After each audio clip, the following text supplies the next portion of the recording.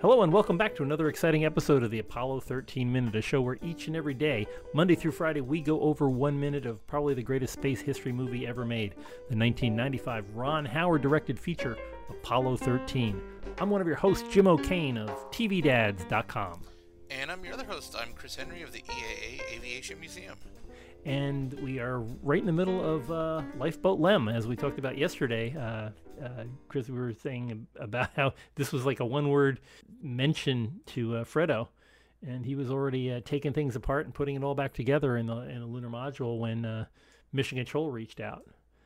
I get it. Yeah, there's one thing I have to say, and this minute starts with kind of Gene barking out orders, and the funny thing is, I have a Gene Kranz story I have to tell. Oh, okay, please do. I love Gene Kranz stories. yeah. We're sitting at the reunion. We had this is in 2017, and we had 10 of the astronauts here plus Gene, I think is what it was. And but at any rate, we had them backstage, and we have to bring them out, to bring out on the stage. And the stagehand, the guy running it, says, "Okay, you need to get them in the order that they flew, because that's how we're going to bring them out." And a lot of them, this is the first time they'd seen each other in a while, and they're all visiting. Oh, yeah. And I'm like, and they're talking a mile a minute, and I'm like, how am I going to get their attention? Because, these guys, I don't want to be rude, but at the same token, I have to get in front of them and say, hey, on me, and I'm sitting there, and Gene Kranz is sitting next to me, and he goes, "You want me to do it?" And he's got a real distinct voice. And I said, "Do you think you can get them?" And he just stands up and goes, "All right, everybody, listen up." And the whole room just falls silent. And everybody's on Gene. And Gene just says, "We're going to go out there tonight. Chris is going to get us in the order that we need to be in. And we're going to go out there and look professional." And everybody in the room is like, "Okay, Gene." And I'm like, wow, that is amazing. He's still running the show. Yeah, he's got that dad voice, yeah, exactly. Like, all right. We're going to take a bath now. Yeah. That had to have been what it was like. 10 minutes out, everybody in a bath. Yeah. Let you in your PJs in the bed in 10 minutes. There's actually a really funny... somebody did it as a spoof. It's on YouTube. It's really funny, and I think it's called Thanksgiving at the Kranz House. And we'll have to put it on the Facebook page. Yeah, we'll have to. We'll but they mimic the movie, and basically it's a whole thing about trying not to burn the turkey. And it's like, how much time left on that turkey? And everybody's wearing the white. The headset. It's the really funny. Yeah. Okay, we'll track it down and put it up on our Facebook page. Yeah. For this one. Very, very subtle exposition here. I like the little bit where. He turns to the NASA director and says the lunar module became a lifeboat, and it's like, I don't think he needed to tell the director of NASA what was going on, because I think they all knew what was happening. But I think it's one of those things that's for us. Yeah, he's playing. He could have just as well turned to the camera and go, and now. Yeah, he broke that rule and just yeah. So, and is it me, or is Brett turning up his Houston accent a lot? Because he sounded so oilfield Texan right here, where he's talking about this Houston. It was, boy, he dialed it up to 11 on that one. So we'll have to ask him about that next time he comes on. Yes, we do need him on again. And it's funny when they're talking about that. I've read the transcripts, and Lovell did explain that they already had Fredo in the LEM. So that's pretty much verbatim from what they were doing when they were saying, you need to get over there. We're already over there. So, I think the ability to anticipate each other's needs without overriding them is a great another part of this minute. And, it explains why the mission succeeded, or, it succeeded in its own failure. Something else that Gene said that I thought was impressive, because it gets pretty uncomfortable in the command module after a while, and not giving anything away. But Gene has gotten a ton of accolades for his leadership, for his team's performance. But he also said that if it was any other crew, he doesn't know if it would have worked, because it was just such a well organized crew on 13. The flight crew was just on top of their game, which And which is amazing because you think about Swigert being dropped in at the last moment, but the backup crew and the prime crew trained so much they knew how each other worked, and even if you had to swap out one of the people, they both been through the same experience in the same ship. Getting it done quickly was they had the best backup crew with them. oh yeah, I mean, I think this mission proves that the backup crew training works well. Yeah, it's kind of a credit to Deke as to being able to pick the kind of personalities that would go together.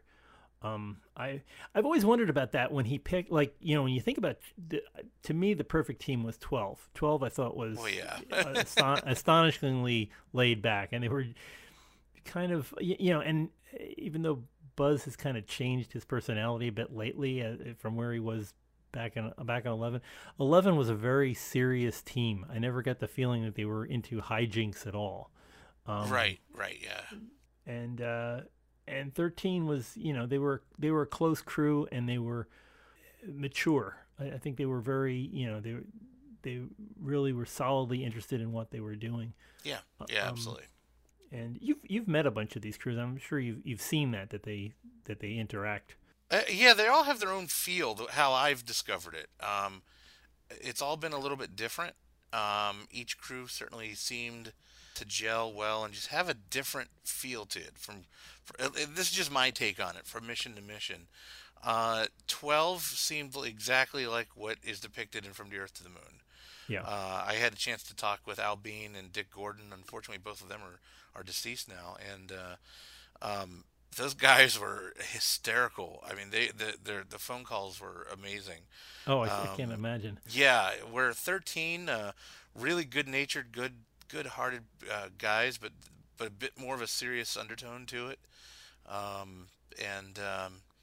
Yeah, I mean, so on. I think everyone thought their mission was, the important one at the time, and also, a building step or a stepping stone for the next mission. And that's Frank, of course. There's no doubt that Frank was serious and mission oriented and schedule oriented. Yeah, and I think that reflected in in his choice with Jim Lovell and Bill Anders to that extent. They were also very all very serious guys. They enjoyed each other's company, but they were very mission focused. The one crew I could never quite imagine is Al Shepard and Ed Mitchell on the moon together. I can't. I guess Joe Engel told me a great story that the backup crew had made their own mission patch. Yeah. On 14, and that they snuck them into the leg bag or leg pouch of Shepard, and he didn't realize that he took it to the moon. And when he got back, they got him out of his pocket or something. He was telling me this great story. Yeah, I'm just trying to picture, everything I've read about Al Shepard. He was he liked to have gags and stuff, but he was on mission. He was dead, drop dead serious about stuff. And Ed Mitchell, with the ESP things that he was trying out in space and just kind of, new wave kind of things. I can't picture the two of them. Yeah. The Navy Academy guy. And, yeah, exactly. And Ed. Exactly. So, of course, they play golf up there, unfortunately. Yeah, that's true. So it'll evens out. Yeah. Yep, exactly. Wow. Well, there really isn't much else that goes on in this movie, in this particular minute, other than they've got 15 minutes left. So they all know the limitations, and so they don't even have time to argue about things. It's like, no, we got to get the LEM going. Right. And so how fast can you get through a checklist or find the major parts of the checklist that we need to go through and not have to worry about the rest of it? I'm sure they have the big stuff was highlighted in red somewhere so they could get down if there was a time constraint. But it really is a lot different when you've got only so many minutes, and that's where they're at. I mean, it's not too much longer than our particular episode here. So, yeah, exactly. So that's scary. Anyway, that's all we've got for this week. If you have missed any of our previous episodes, of course, you can find us at always the usual spots on the website, apollo13minute.com, out on iTunes or on Google Play. Just look for Apollo 13 Minute, and in the search bar, and you can find us right there. Reach out to us on the social media at Twitter, Apollo 13 Minute, and also on Facebook at the Apollo 13 Minute Mission Control.